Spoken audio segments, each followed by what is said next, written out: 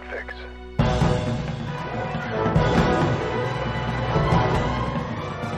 Hello and welcome to episode 178 of the Filmmakers Podcast. We're so close to 200. This is a podcast where we talk filmmaking from indie film to studio films and everything in between. How to get them made, how to make them, and how to try not to mess it up.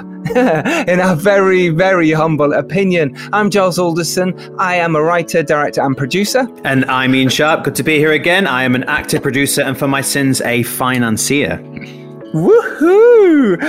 Today we are talking with fantastic producer Piers Tempest. Now, Piers recently has made the feature films The Wife, which was Oscar nominated, Churchill, starring Brian Cox, Robot Overlords, which is one of my favourites, Military Wives, recently starring Kristen Scott Thomas and Sharon Horgan, and of course, Love, Wedding, Repeat, which has been a #1 smash on Netflix over this lockdown. We had a brilliant chat with Piers, didn't we, Ian? Yeah, he was such a lovely guy and just gave so many kind of golden nuggets of information. So this is going to be a really good episode. Yeah, and some of those include him talking about what it's like working on a COVID safety feature film, which he's doing right now. He's prepping for one, which he's going to shoot in 4 weeks. And he also talks about how he likes to develop projects from the ground up.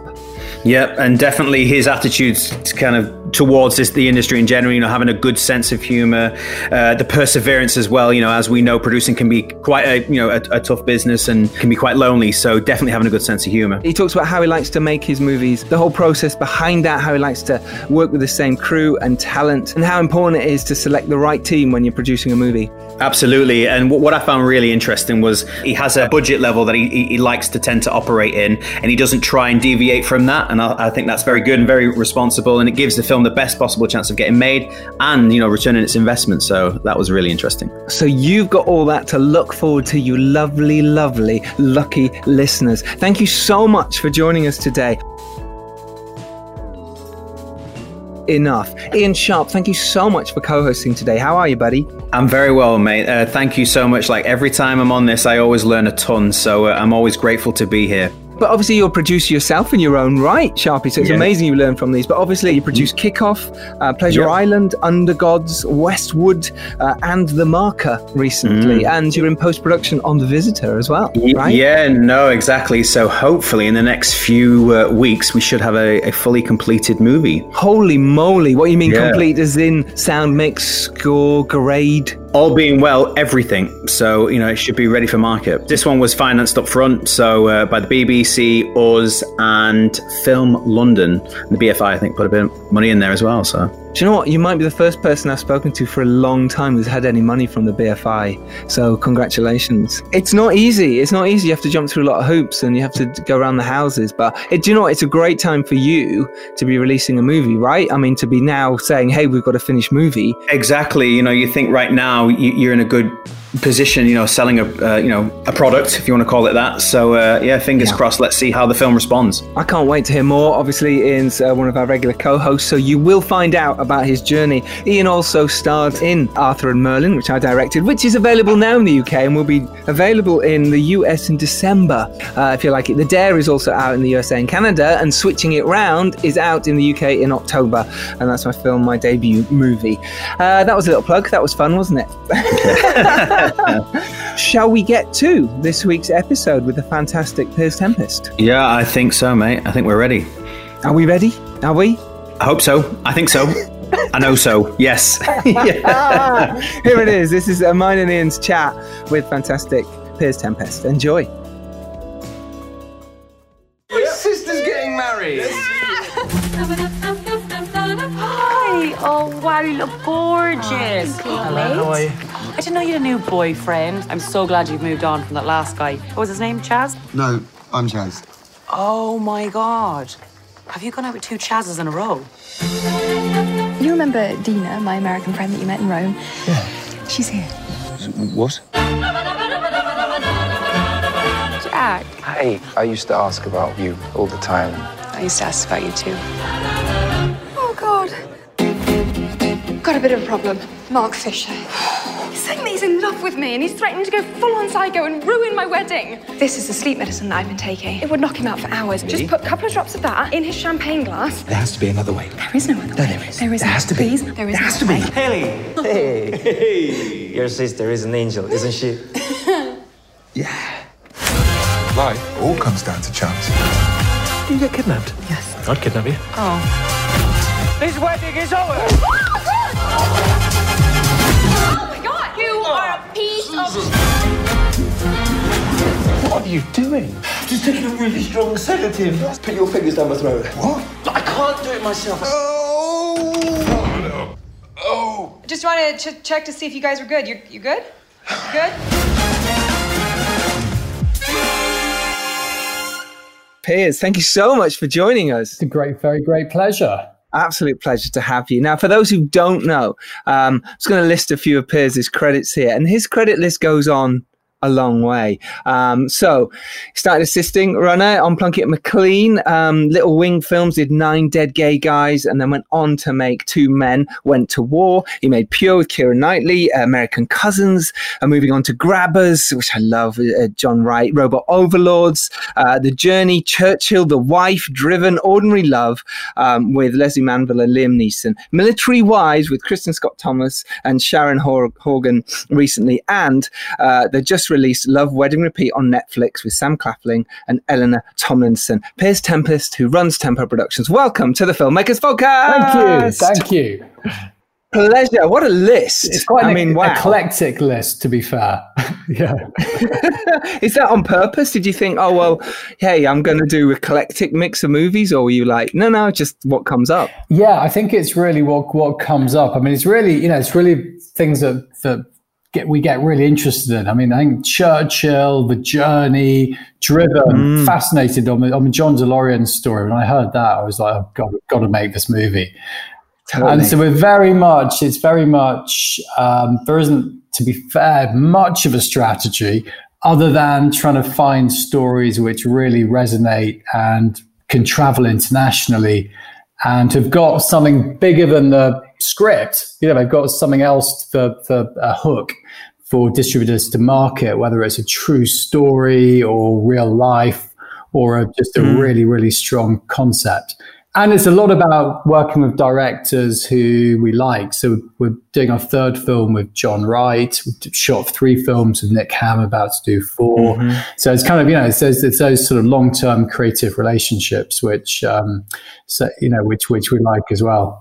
Yeah, and it's so important to have those, isn't it? So I thought this would be a really good chance for us all to just chat about producing movies, tips and tricks for filmmakers out there who are listening, who always listen. But I think, Piers, it'll be a treat for them to listen to you with your extended list. Love, Wedding, Repeat came out, obviously, during this whole lockdown situation. And, the fact it got to number 1, right, in the Netflix ranking. It was pretty much globally, yeah. Globally. I mean, wow, what a wonderful thing. Did you always know that Netflix was going to be your route with that, or did you want to do cinema at one point? Well, we did. Well, actually, it's a bit of a mixed.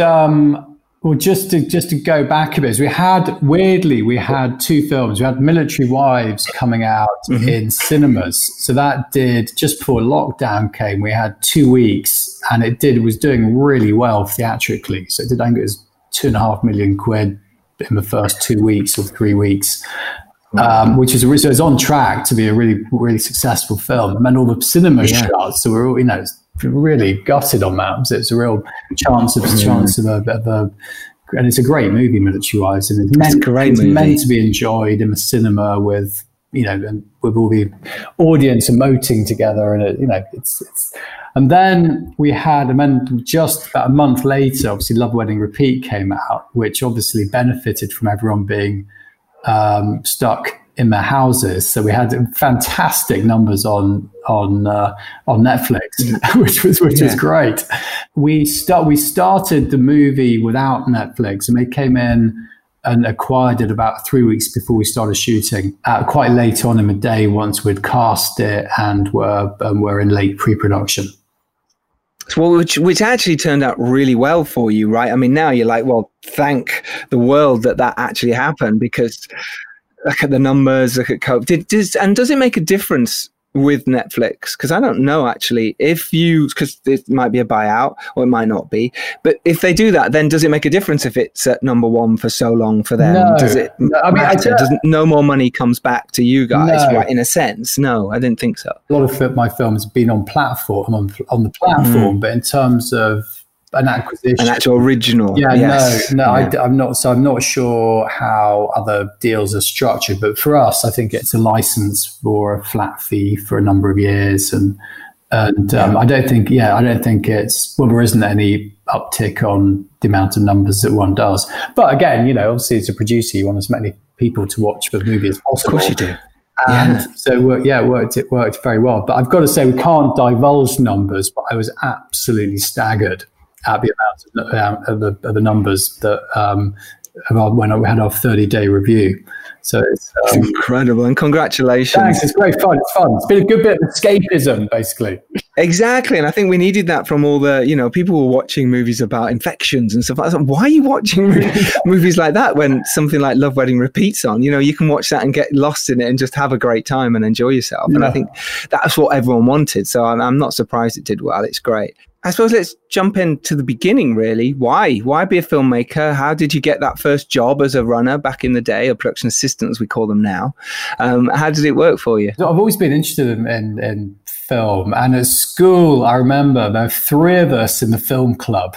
All 3 of us are still in the industry. So Alex Bronner is an agent at United Talent in America, and Tom Waller is a producer in Thailand, who kind of, produces all studio movies in Thailand. So it's quite interesting. I love that. That's so cool, because I was in the chess club, and I don't think any of us are still playing chess. What? So there is yet. After university, then a lot of my friends were sort of going off to work as management consultants and doctors and sensible jobs. So I went to go work for Working Title Films to go and make tea for about £50 a week. And started as a runner. And did you just knock on the door type thing? Because a lot of people would be going, well, I'll happily do that. Was it? Yeah, did you have a way in? Yeah, no, I did. At that time, it was pretty much, I didn't have any sort of family connections or anything like that. It was literally amazing. Just you going, hiya, can I make tea for you? Yeah, I did a couple of weeks for free. And I think I'm from Yorkshire, I'll do it well. From Yorkshire, exactly. So you on Plunkett & McLean as a runner. Did they sort of push you into that? No, it wasn't actually. First, weirdly, so I was working in the office at Working Title for about 8 months, and then I went to go and work on one of their productions called Thunderbirds, which was when Peter Hewitt was going to direct it. Peter Hewitt did The Borrowers and films like that. Then the film, it says full pre-production, and then 2 weeks before photography, it got closed down, the production, because I think it was because Polygram was being sold to Seagram or something like that. It's a big corporate sort of decision. Mm-hmm. Right. And then, so all the production team that were on went over to Plunkett & McLean, who were doing a 4-week reshoot. So we went straight onto that at Pinewood. I see. So, okay. So it's so it's really interesting. It's just really interesting to see how films at that level work. I never forgot the director of photography turning up in a purple Rolls Royce wearing a shell suit. Kind of thing. Yeah. That's different level. Level. Yeah, exactly. Has he gone on to other Rolls Royces and shell suits? I don't know. He's a very, I don't know. He does a lot of Ridley Scott films. So yeah, presumably. Right. So, wow. John Matheson, right? So, yeah. John Matheson. Gladiator and Logan. Yeah, he's doing all right. Yeah. He's fine. He can buy whatever shell suits he wants. Yeah, so Plunkett & McLean, and then you did another one straight away as well, didn't you, while you were there, sort of Quills, right? That was a fantastic experience. On that, I went to go and was Philip Kaufman's director's assistant, who he's a fantastic San Franciscan director. He's sort of part of an old George Lucas set. And he directed a movie called The Right Stuff, which was pretty iconic in the States. And he was good because, if you're a director's assistant, you really sit in everything. So that was just great, having access to seeing the inner workings of how film comes together from a director's point of view. And also because it was, again, as a Fox Searchlight film, because it was a pretty, budgets were quite tight for that type of movie. I was driving him as well, so got to know him really well, and his family. What a great way in! Wow, wonderful. At that point, did you know you wanted to produce, because you produced a short as well? Yeah, I always thought I'd really always wanted to produce, really, because I just like the way it uses both sides of the brain. It's part creative, it's part business, and I really like the way it's project based. So you're kind of starting something and then finishing it and then starting something else. And I just thought, so kind of it really, I don't know why, but it just really attracted me as something to do. And it's kind of quite like behind the scenes rather than sort of in front of the scenes. And I think I'm not a director. I think to be a great director, you've got to have quite a personality type, and which I'm not, basically. So I think producing kind of really sort of, grabbed me. It's funny how it finds you, isn't it? It's very satisfying because I don't know, you don't really tend to grow up and go, I want to be a producer one day. It's either you want to be an actor or a director, whatever, but somehow it seems to find you. And then you're right, if it uses both sides of the brain, which it does, it can become very addictive and empowering, and just really creatively satisfying at the same time. So it is. And it's got this weird thing where I don't feel really creatively satisfied unless it's been incredibly difficult, which actually most films are, so it's okay. If it's too easy, I come out of there thinking, oh God, actually. You have to marry both sides, don't you? And I think the best producers do that. Like you do get particularly maybe some inexperienced producers starting out. It is a case of, I don't do finance, or I don't do the numbers, or I don't do that. And it's like, no, it's kind of both sides, right? Yeah. And the best producers can do both sides. I think one thing which is critical for good producing skills is to really understand every element of a business, whether it's distribution, international sales, production.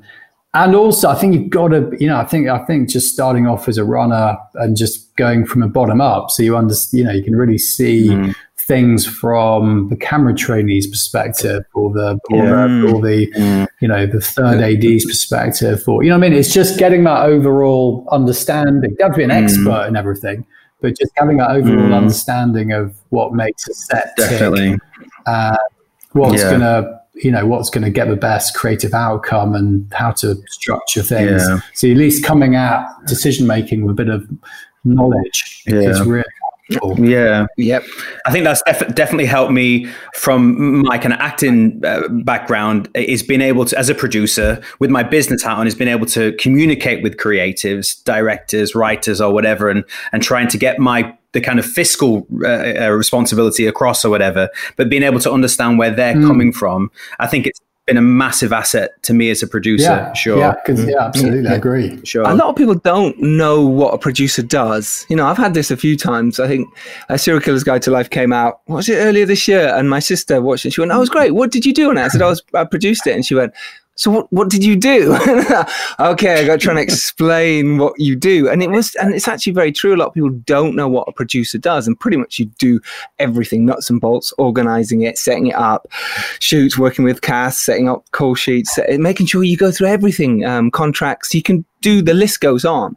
And you mentioned there you like to be hands-on, Piers. You said you prefer that side of it. Does that mean you do all those things, or do you delegate well as well? On the definition of a producer, I always say it's a thankless task where, if the film is a great success, the director gets all the kudos. And if it's a disaster, then the producer gets all the blame, basically. So I should describe it like that. Absolutely have that, a little bit of a sadomasochistic streak, I think, as part of the psyche producerially. There's no glory in it. There's no glory in it at all. No, you're just doing it.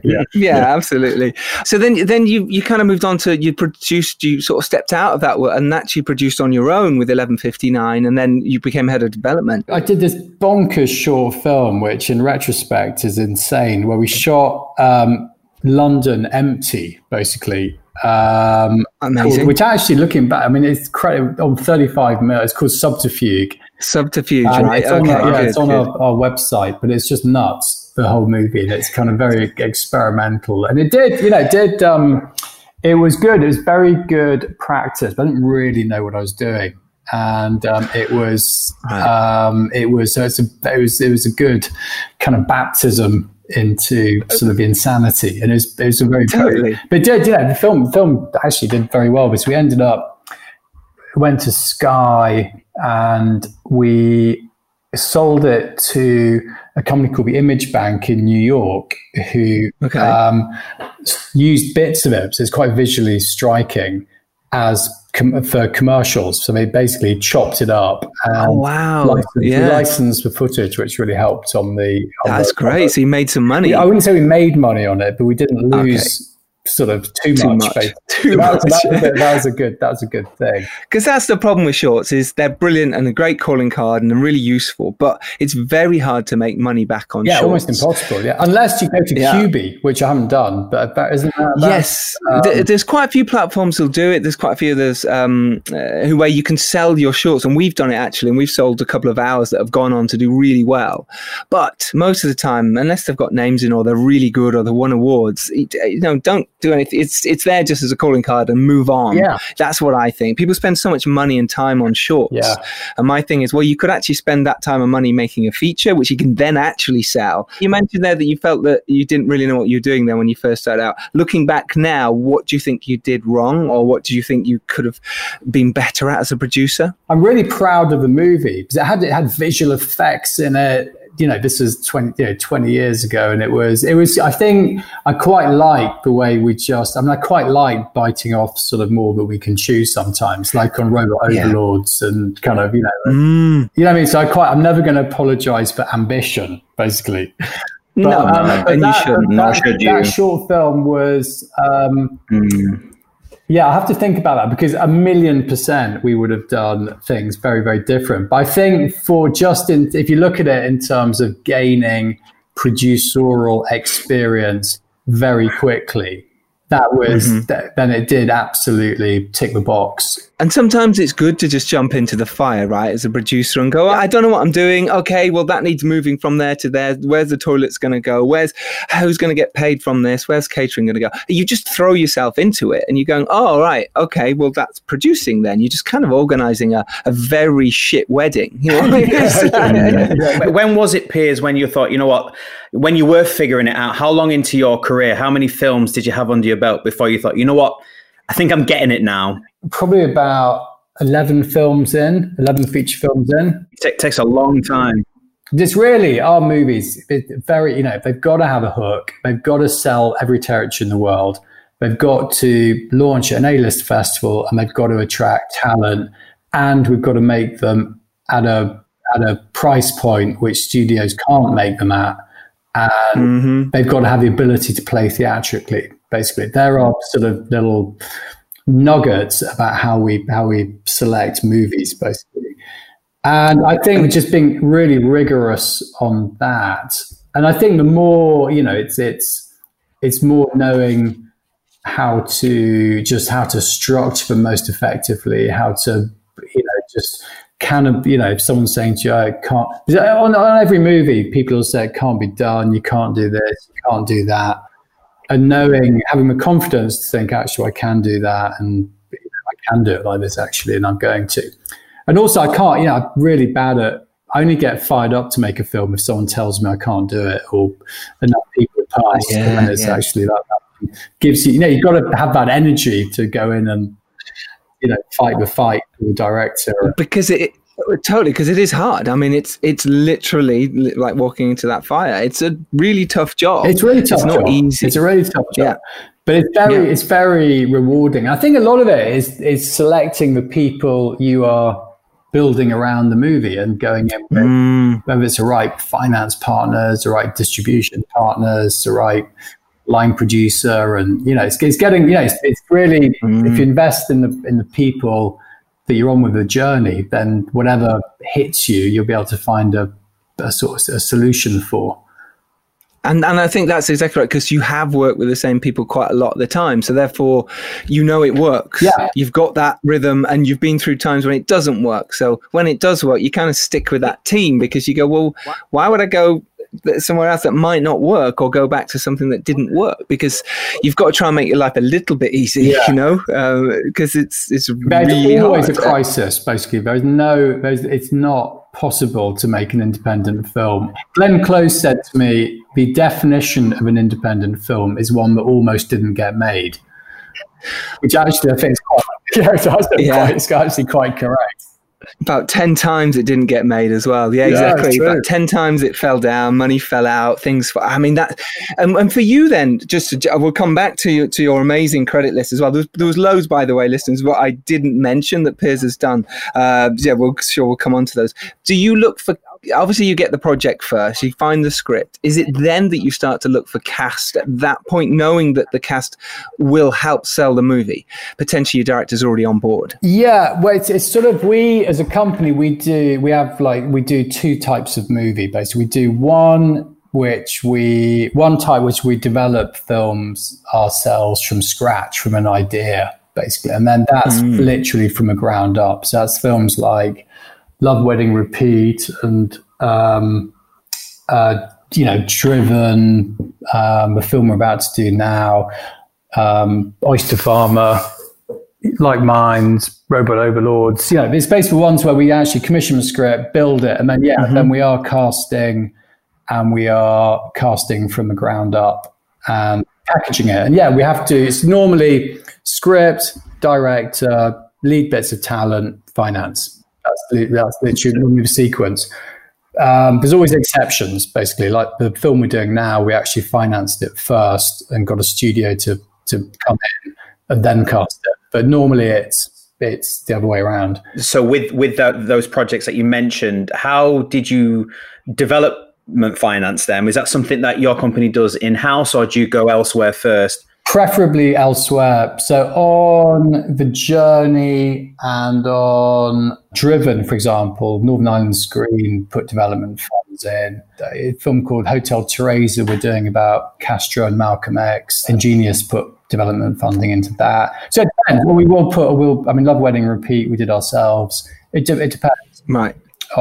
Normally one does try. The thing with development, we're very small company, and it just takes so much time developing a script. So we try and only take on very few projects that we are almost certain we can get off the ground. And the other type of films that we do, like Military Wives, for example, is when they've been developed by another company, in that case 42, and we came on to help finance and physically deliver it, which is good. But I think working, I love working in partnership with companies, and again, it expands your own network, and also it helps spread the pressure a bit. Yeah. Do you take it in turns to see who's like the lead producer on set, if you like? Is it kind of I'm going to lead this one, or? No, because on that one, the whole point was, I was a producer on sets for that movie. Yeah. So it just depends. It just depends on what normally I think if you do a co-venture, you've got to really define the responsibilities about who's doing what. Yes.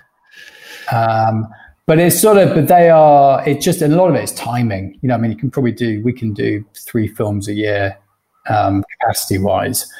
And it's just seeing what comes up. But if there's a project which suddenly if you get offered and it's a fantastic script and it comes with an actor attached, then we think we can do it. And often that happens quite a lot actually, where someone's got a great project, great script, and it's we can't make it work for $20 million, and it's like, well, if you do it like this, maybe there's a way to do it for 8. And then that suddenly unlocks it and it becomes a viable sort of project. Yeah. You managed to get that perfect balance of you're a lean company, but you're a successful company. Like, were you ever tempted to go, right, let's go bigger. Let's become the, company, like the working title now or whatever, or, you got tens of staff and whatever. Were you ever tempted to go down that route, or were you thought, no, lean, nimble, adaptable? No, I think I'm definitely of the lean and nimble. I think that I just thinking also just sort of, I mean, the whole COVID situation really, it's like that, you know, suddenly a lot of companies, if you've got a large overhead, you know, it becomes tricky.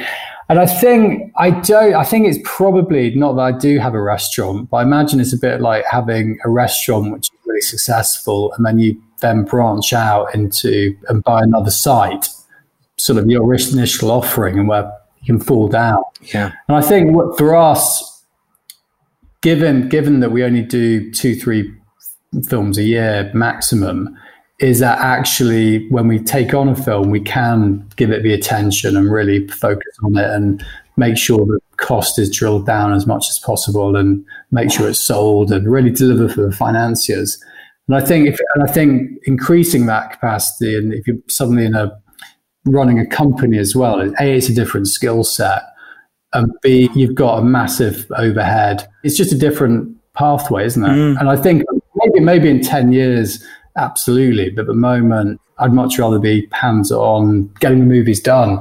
And we all, we never moved into TV. Really, we might be doing a TV show early next year. Okay. But again, big debate with my business partner was, should we bring on a TV executive and then suddenly you look at what TV executives are earning. My observation is so like cliquey in terms of all the commissioning editors have gone to know each other, and they all then go and have sweetheart deals with production companies and showrunners that they've given the last 4 commissions to. You know what I mean? And if you're not absolutely in that, then it's going to be, it's difficult, isn't it? It is, and you're absolutely in the film world. So, with the hits you've had recently as well, you kind of like, well, yeah, we could, but it might dilute. So you mentioned there, like, say, you'll find a script, you'll find the right project, if you like, get the director, then you look for cast and money, sometimes the other way around. Will you look to sell the movie at that point or some pre-sales, or you sometimes hold off and wait? What's the best way to do this? And obviously these are bigger budgets than maybe some of our listeners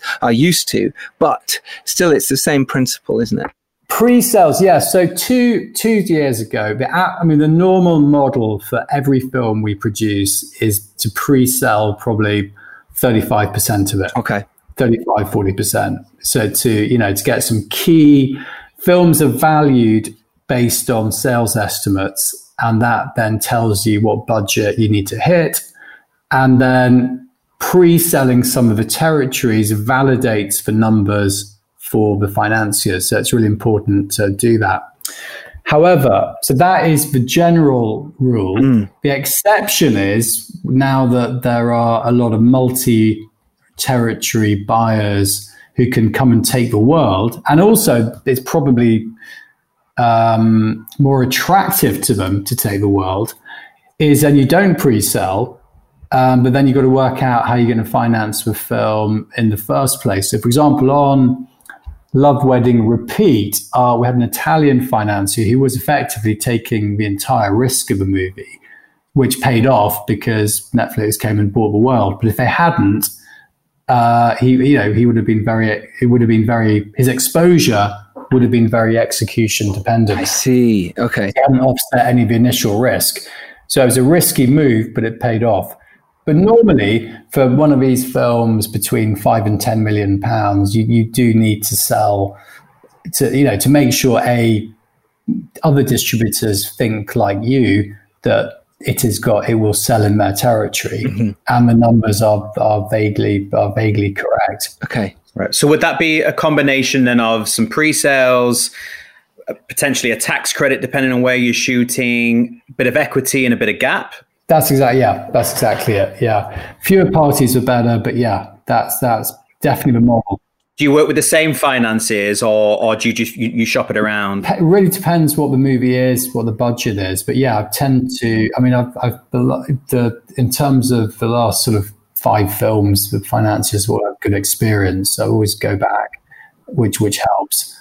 Yeah, if it's what genre it is, what the budget is, if it's shooting in America or here or wherever. But there aren't that many, but probably only, 10 gap funders around. So it's quite a small small world. Yeah. But I mean, like you mentioned before on Love, Wedding and Repeat, the fact that those numbers were so successful, you probably could go back to Netflix now and say, well, look, I want to make something else, something similar-ish. And, they go into their big algorithm or whatever. And then you never know, you could fully finance that movie, another movie again, right? Potentially, yeah, absolutely. That would be good. I mean, I think it's interesting because the perception of, from 2-3 years ago was, Netflix was like a sort of, a straight to video sort of situation. It was, yeah. It's absolutely the opposite, basically. So they are,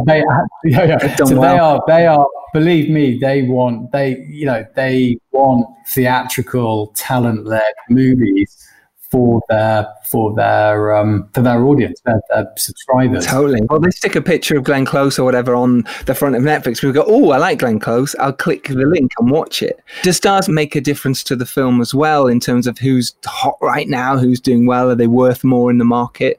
Are you looking at that as well when you... All the time. Right. Absolutely all the time. Yeah. That's absolutely crucial to us, and then we can now phone up distributors in Germany and say we're thinking about doing this, and we've got so and so as the lead. What do you think?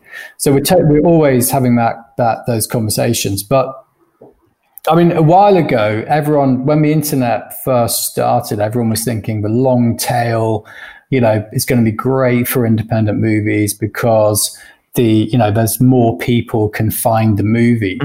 But I think the opposite has happened in terms of when there's a plethora of things to watch, viewers coalesce around the tentpoles, basically, and the ones. It's like going to a restaurant with 100 dishes. Right. You'd actually rather go into and be told what to eat in a restaurant. It's true. Rather than have to go through the stress. If there's too many options, it's like, oh well, yeah, I don't know. You pick for me. It's too many options. So talent, and one of the ways you pick is by talent. And you go, oh, I really like watching Leonardo DiCaprio movies. He's great. Or you recognize Sam Claflin, or you recognize Glenn. You know what I mean? So I think that kind of, I think that the power of talent is absolutely rising in a way. And it's the same talent. It's the same group of 100 actors. Yeah. Do you have any advice, Piers? So I'm at that stage for a bit of context, like where I'm trying to make that step up now. So I've made some, an exec produce quite a few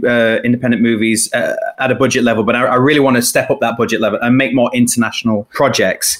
But I'm now going to, the agents and trying to get that level of cast that has that significant value. But, I get it. They look back at my CV and go, well, this is a big step up or whatever. Do you have any advice to those producers, particularly like myself, that are wanting to get access to that talent? Because, you can spend months just waiting for an actor to read the script, or even for the agent to even send the script over. I would be very cognizant of the genre and of the material you are approaching the actor with, and really do your research. So it's basically the notion that if you're doing a genre film and you're trying to get a star in it on a low budget, it's never going to happen, basically. So, but if it's a really meaty role about something that actor is interested in, then you've got a chance. And it's really not about the producer, it's about the director and the material. Most actors will, if there's a role that they can see themselves in that's about something that's meaningful. Because you can't, you're not going to pay Jason Statham, we might do, but it's unlikely you're going to pay Jason Statham $15 million to do a reboot the movie, because that's what studios do. Yeah. So I think, but if you find like an amazing role that's a really interesting bit of subject matter or bit of history that you think, God, that'll really flick someone's switch, and I think that's very doable. I think most actors are not in it for, the money, really. They're in it for the art, and that's why they've chosen that career path. So I think if it's something that interests them, that's probably what's going to at least get them to read the script. And also the main thing is if it's a director who has got some track record. So if it's if it's an unknown producer, unknown director, and a low budget, it's quite a struggle. If it's a really interesting IP that the agent can be hooked on within one sentence, and it's a director that is is not has got some track record that's either it's got some the short films won an Oscar, or they've done a really good episode of some high scale TV or a low budget feature that's got. Then you've got a shot. And also the other thing is, if you're saying to the actor, look, we'll make it 2 weeks and we'll shoot it in London, your segment, rather than it's going to be 16 weeks in Romania for 50 grand. And make it easy, make it an easy yes. That makes sense. And I think you really touched on something earlier on as well about partnering up those co-productions. So I know now for the films that I'm trying to make, films anything between kind of the 5 and 15 range. And, the first thing on my mind once I get to, the script is ready and, we've maybe even got a director attached, some of them, I want to partner with experienced exec producers or experienced producers because I want to have a career making those levels of films, whereas I'm all for sharing. And I think what I'm seeing now is maybe in a post-COVID time more than ever, you kind of have to share the load as well, I think. So that's a good bit of advice. It's absolutely, I mean, producing is absolutely collaborating. It is completely a collaboration. And it's basically, I think the best producers, and which I always try and emanate, is if you just make every decision about coming from what is best for the movie. Basically, then that actually makes it a lot easier to make decisions. You're right. And if you are, and also I've seen so many sort of producers who, the ego gets in the way, or kind of, it's just, it's not, they're thinking about other stuff. Whereas if you just say, okay, actually, it is about what is best for making the best possible movie. Then if everything comes from that, then then it kind of, it just becomes more. You can really see what the best decisions are. It's so true. Like you'd be amazed on how often that is, though. How ego just totally gets in the way. I also I have a finance company as well, and God, the amount of conversations that we had where if they just maybe partnered with maybe a bit more of an experienced producer or brought on an EP, the film would have got made. But they just can't get out of their own way. So I hope our listeners will take on board that advice. Yeah, it's great advice. And talking of budgets there, you mentioned between 5 and 10 million. Now, recently we got told that anything sort of between 1 and 2, cool, you can go make something, get a couple of names in it and go make a movie that way. And then the next sort of level up was 10. People were saying don't make anything sort of less, sort of anything between 5, 6, 7 or 4. So it's very hard to say. Is there any truth to this? I don't actually, because I think I mean the movies we make are all in that 5 to 10 range, 5 to 10 sterling. And actually, I think for us, where you need to have a certain level of talent and the film needs to be made at a sufficient quality to play wide cinema-wise, really that's for sort of, that is with £5 million is the sort of, for me, the kind of the floor for doing that. Right. It gets, I mean, the nearer it is to 5 rather than 10, the better. But it is really, that's what we found quite consistently, actually, over the last sort of 7, 8 films. That's incredible. That's really interesting. So many people have said this to me. No, don't. If you're looking in that middle range, don't bother. It'd be very hard to tell.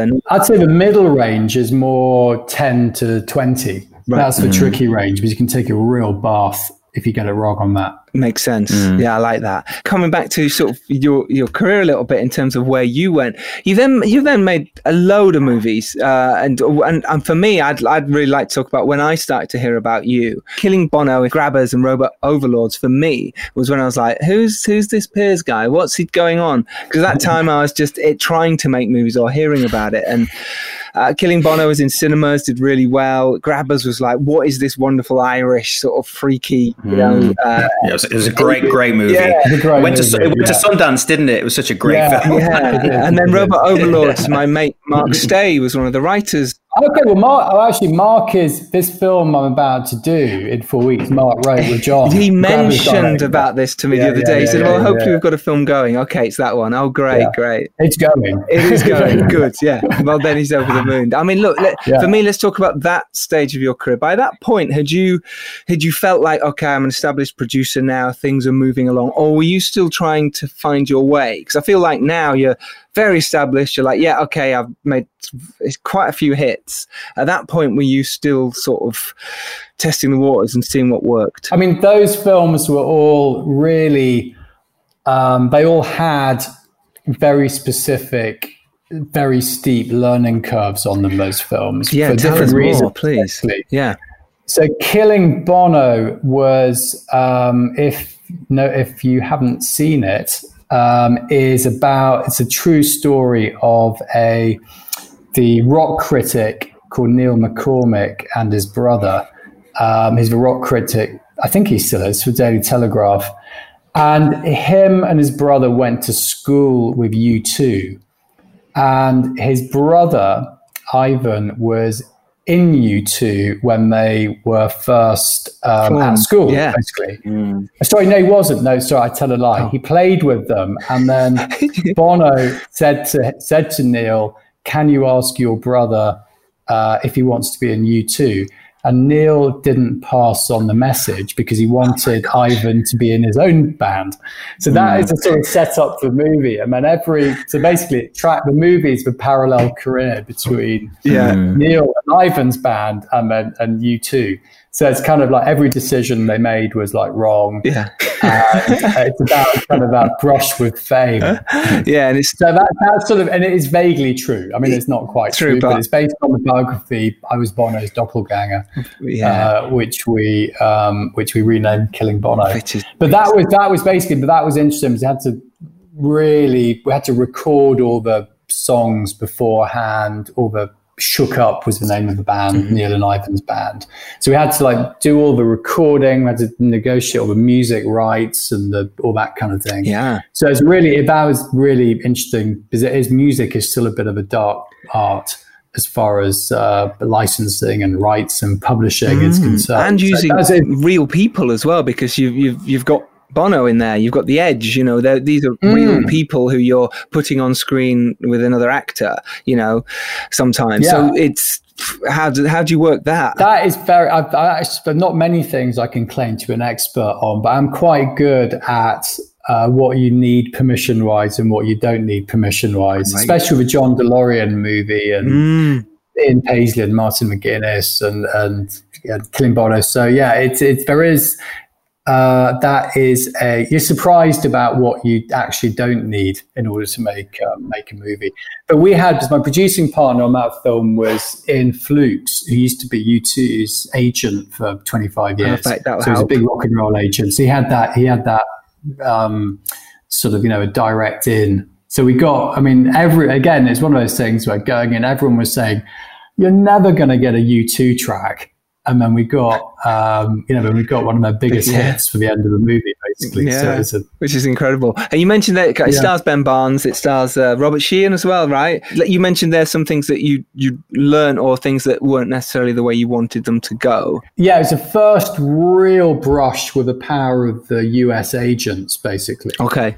And which was really interesting because we got a call from an US agent, the day before we're about to close the finance on the film, saying, by the way, Ben's pulling out. So I was going, oh, really? Okay, why is that? And they said, we have to sell American rights on the movie,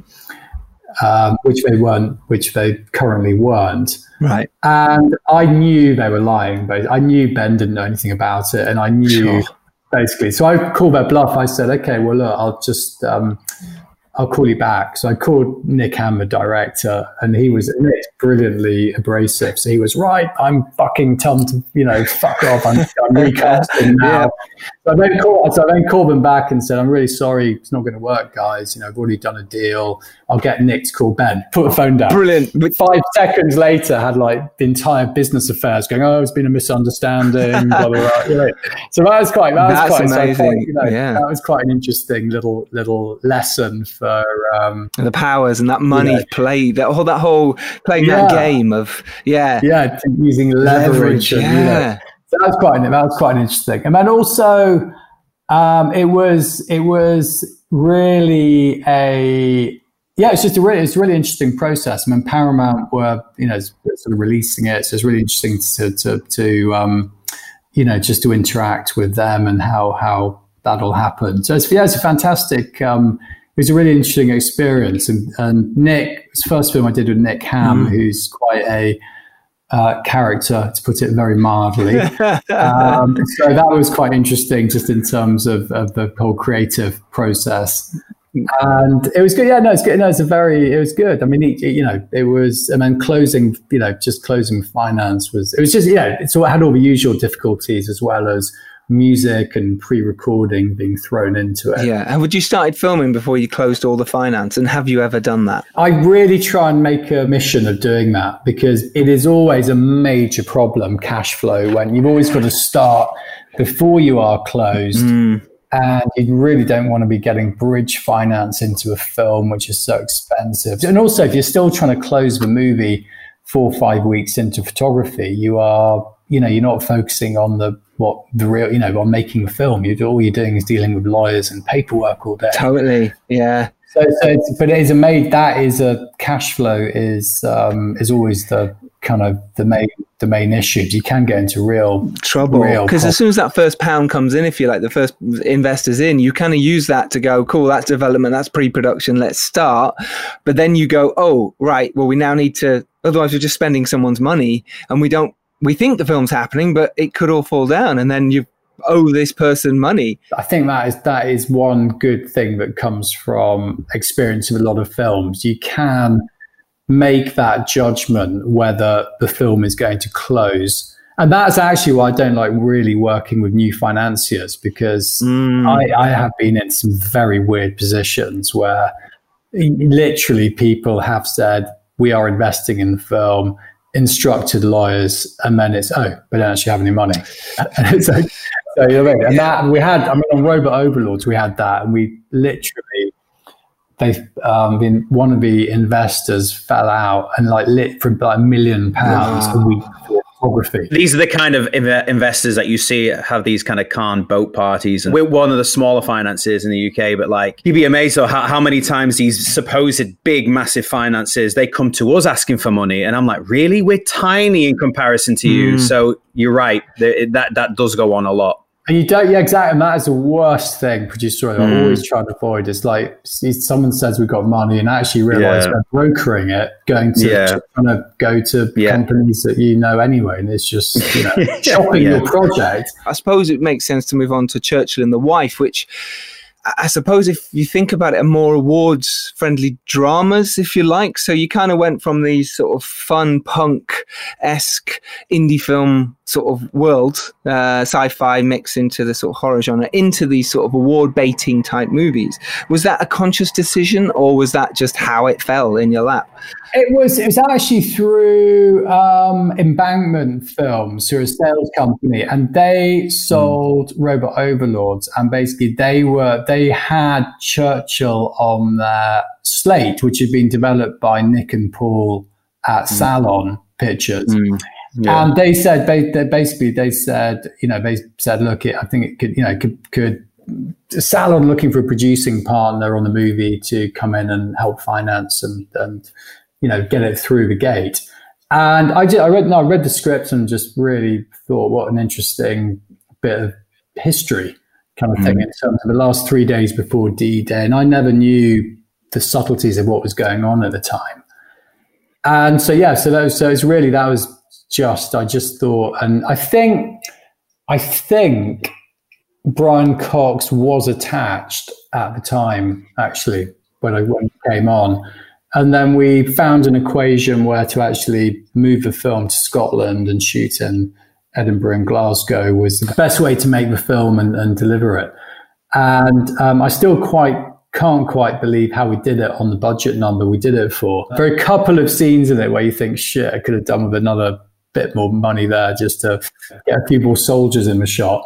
But it was it was a real performance piece. I just really enjoyed watching an actor at the top of their game just deliver that. And that's the same with Glenn and Jonathan on Wife kind of thing. That is such a good vehicle. It's such a great movie. What a movie. What an incredible film. I've still been traumatized by that, actually. I remember I was sitting at the Oscars when Glenn, literally, we never thought we'd never thought she'd win an Oscar. And then she won the Golden Globe, she won the SAG Critics' Choice. And the week before the Oscars, every single pundit was saying 100% she will win the Oscar, basically. I started getting really excited. I remember sitting at like my cheap seat in the Oscars next to kind of someone's mother or kind of, and she's a person too. Exactly. And then just waiting right until the end. And then it's Best Actress. And with so much expectation, and then it's just Olivia Colman, and I just kind of was. It's just like still in slow motion. Yes. But anyway, it's funny because my friend Alex Wilton Regan is in that movie as well. Oh yeah, I love that. Alex is great. She's so cool. I've made movies with her in the past, and she's just so cool. And it was just so nice to see her promoting it, and then suddenly it sort of built up. It really built up. Yeah, it really built up. Yeah. Do names like, Brian Cox, Glenn Close and Jonathan, does that really help with the financing from the off then? Is that kind of like, well, we've got them, it's not DiCaprio, do you see what I mean? But does it kind of go, well, at this level, it's not an issue because we can sell this many numbers? Yeah, it's a very good question. I think as a part of a package, we had Christian Slater and Glenn Close and Jonathan, and that just about worked for the budget we went in at.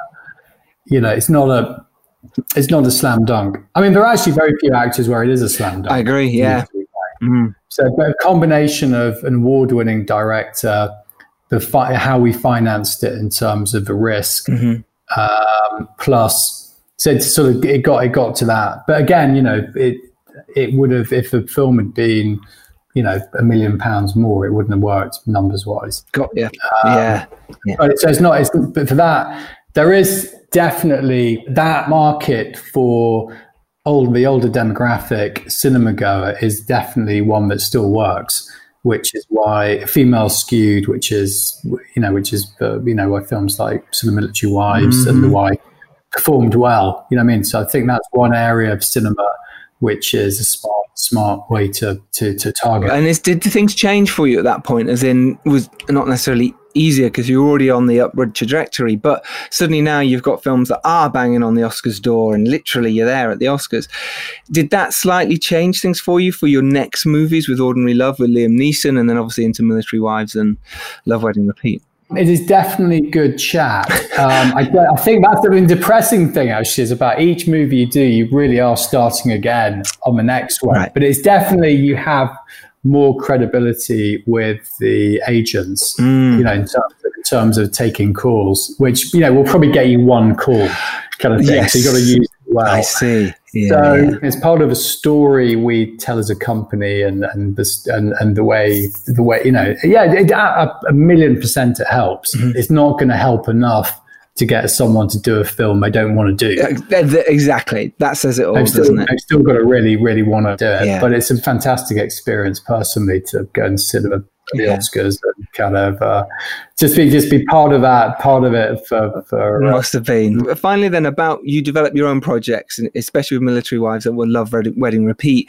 What do you do then? Do people come to you with ideas? Do you then develop them from them? Do you have loads of ideas you're developing and seeing which one goes? And do you find writers? How does it work for you in that space? It's largely, on Love, Wedding, Repeat, it was largely, that started because Alex Walton at Endeavour Content came and said he's got an Italian distributor called Notorious who've optioned the remake rights on a movie called Plan de Table. And that was, when he sort of sent that over, I watched the movie and thought, yeah, looks great, let's do it. So then we developed the film together, Notorious and Tempo. And so that was that. And then it really, really depends. And there's it's like Nick Ham is quite active in sourcing out material. Actually, no, Driven, the John DeLorean film, that Colin Bateman, the writer of The Journey, pitched that on the set of The Journey, and that's how that started, that particular story. Yeah. So it all sort of depends, really. It's really, sometimes it's an article or sometimes it's a book, but we do, or it's a director who's got an idea. And I really like that, actually, if it's a director who's got a really, really strong idea that I'm sort of passionate about. Mm-hmm. But it's kind of, we really, we can't do, I don't think any independent producer can really do meaningful, speculative development. I think you've got to be really in love with the idea. Yes. To get it, to make it work. And to, we're a couple of sort of, bigger projects, which we earlier on made a play for and haven't come off. And, we can't do that again, basically. So I think the kind of the sort of, the lesson I learned from that is don't bite off more than you can chew, and just keep in that, that area which you can finance and produce the movies for, which will make money. Yeah. I mean, which makes total sense. You've found that little niche, your market, and you keep working on that. I like that people can pitch to you. I think that's how a lot of projects get found these days, is you'll just be chatting to someone else on set or just in the pub, and they'll say, I've got this idea. And you go, yeah, that's great. Especially if it's a filmmaker, a director, producer, or screenwriter, you go, yeah, that's cool. Develop that. And with you, do you then go, right, we really like that idea. Let me see if I can find some seed money so you can sit and write it. Or is it sometimes go off and do it on spec and come back to us? It just depends. Like on John and Mark wrote the script that we're going to start filming in 4 weeks on spec, and then we optioned it. Got you. And that's really because, it's sort of third film with John. So that worked really well, basically. So we had that prior relationship. They've got a great idea, which I love the first half of a script and don't like the second half of a script at all. Just generally. It's a long process, but I just think they've got a killer pitch for something. Brilliant. Which I'm trying to get him to change his mind, because he's convinced the second half is up to snuff. And I love those like side stories, but kind of, there's some big historical event, and then there's a really good way to access it via a kind of, someone you've never heard of. Yeah, backstory within that world. Yeah, like the maid of, not Hitler, but do you know what I mean? Someone like that. You go, yeah, no, exactly. Yeah, I like that. Great. This has been amazing, Piers. Thank you so much for spending time with the Filmmakers Podcast. Honestly, this has been amazing. That's great. Pleasure. Thanks for having me. Pleasure. And then I suppose, you've given so much advice, but if there's another bit of advice for filmmakers, for producers starting out or producers doing well, anything else along your journey you've learnt, mistakes you've made, things like that you just go, oh yeah, don't do that, or do that. I think perseverance is quite a good quality, basically, and also sense of humor. I think is incredibly important. So true.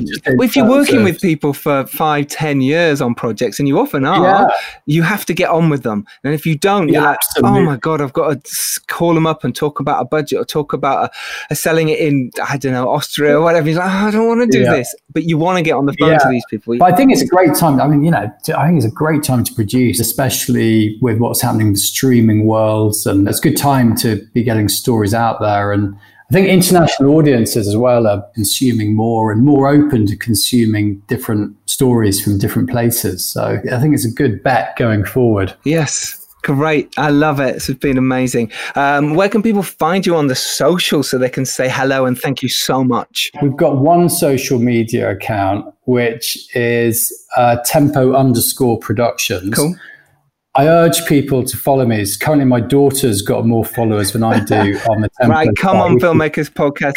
Get on it. Yeah, get on Piers really now. Upsetting me, basically, on a regular basis. And then our website is tempoproductions.net, which sort of, but I think we must do more on the communications level, as that has got fallen beside the. But you do a good blog on there, and that goes into detail. You've got a great behind the scenes on Driven on there. We have actually. That's true. That is true. There is some good stuff to go there for. But like you say, if you've not got a film out or whatever, why would people generally go to our production sites? Yeah, exactly. There's not much on there. You know what I mean? Yeah. There's a trailer which you can get on YouTube. So, but still, I get that. That's great. I tweeted you you to come on. So I appreciate that you responded. So basically, everyone, Piers might respond to you. Sharpie, where can people follow you? Just the usuals, mate. Yeah, so Ian Sharp 1 on Instagram, and I think I'm just Ian Sharp on Twitter, but I'm pretty active on both. He very much is, and I'm at Giles Alderson, or you can follow the podcast at Filmmakers Pod on Twitter, or if you really want to get interested in us and what we're doing, and maybe come on the show, if you've got a film out or know someone who does, then email us at thefilmmakerspodcast@gmail.com. Got some shout outs to do this week. Some people who've been amazing this week, always. Mark Coleman, Chris Hughes, Will Kenning, and Anastasia Chill. And also, I have to give a really good shout out to Ian Campbell. Now, Ian Campbell was one of the original choreographers on Arthur and Merlin, and Drew took over because Ian was doing some other work at the time. But he's got his brand new action course, which is called Go Fight Yourself. And I suppose it's just one of those courses right now. If you're an actor and you're a filmmaker and you want to learn more about the craft of putting action into film, then this course is highly recommended by me. It is brilliant. He wanted to share some knowledge and practices that everyone with an interest in action filmmaking could benefit from. It's fun and fundamental, so you'll learn loads on this course, all about strikes, reaction shots, framing, filmmaking, camera movements, designing fight choreography, all that kind of stuff, all the way through to editing and post-production. It's only 32 quid as well, and if you say you know me, hey, you might get a discount. I don't know, Ian. No? Okay. And that includes free links to editing and post-production software called Hit Film Express. And best of all, they're giving you £500 worth of the best scenes in short films made using skills learned over the course. The link for that is in the show notes. But it's just search gofightyourself.com, the action course. So that's Ian Campbell. Shout out to you. Congratulations for doing this, mate. It's brilliant. And the other one is to First Flights. Now, have you heard of First Flights, Sharpie? No, I've not heard of them. They reward filmmakers who haven't made a movie before some money so they can go make their movie, and they actually give them enough to go make it as well. So it's basically launched a new short film fund, so it's available to directors and producers. The fund offers a new way for filmmakers to access a non-recoupable grant of up to $7,000 for you to go make your short film. That's quite a lot to go make a short film. You can do it. Go to firstflight.com/short-film-fund. Links to that in the show notes. Don't say we don't give you anything. We give you everything. So yeah, if you do like this podcast, tell your mates. It really does make a difference to us when we're sat here in our rooms doing this for you. So yeah, do tell your mates. And if you haven't left a review yet, a 5-star review, go there now. If you're on your iTunes, you're scrolling through, just literally click through and write, "This is Ace. Listen." Doesn't take a second, so thank you for those who have, and if you haven't, get on it. We have got some amazing guests coming up for you on the Filmmakers Podcast very shortly. We have Sarah Gavron, the director of Rocks and Suffragettes. We have screenwriter and director John Badham, the legendary John Badham, who directed Saturday Night Fever and War Games. And we have Anna Bowden and Ryan Fleck. And that's just some of the episodes we have coming up for you. And don't forget, our website is filled with the other 177 podcasts that you can find. Just go there and search for director, producer, screenwriter, whatever it is that you are into and that you want to be. And the list will come up and you can listen to all of those in a row. And also on the website is our merchandise. We have water bottles, we have face masks, we have cool ass t-shirts and hoodies and all that jazz. So do go have a look, thefilmmakerspodcast.com. Remember, you can go out there and make your indie film. You can make it happen. Remember who your audience is and do it. And if you're lucky to rise up and do well, like Piers has done, it's your duty to send the elevator back down. Piers Tempest, thank you so much. Thank you very much. Thank you, Giles. Pleasure. Thank you, Ian. Cheers, Ian. Thank you. Take care, everyone. We will see you next Tuesday. Bye.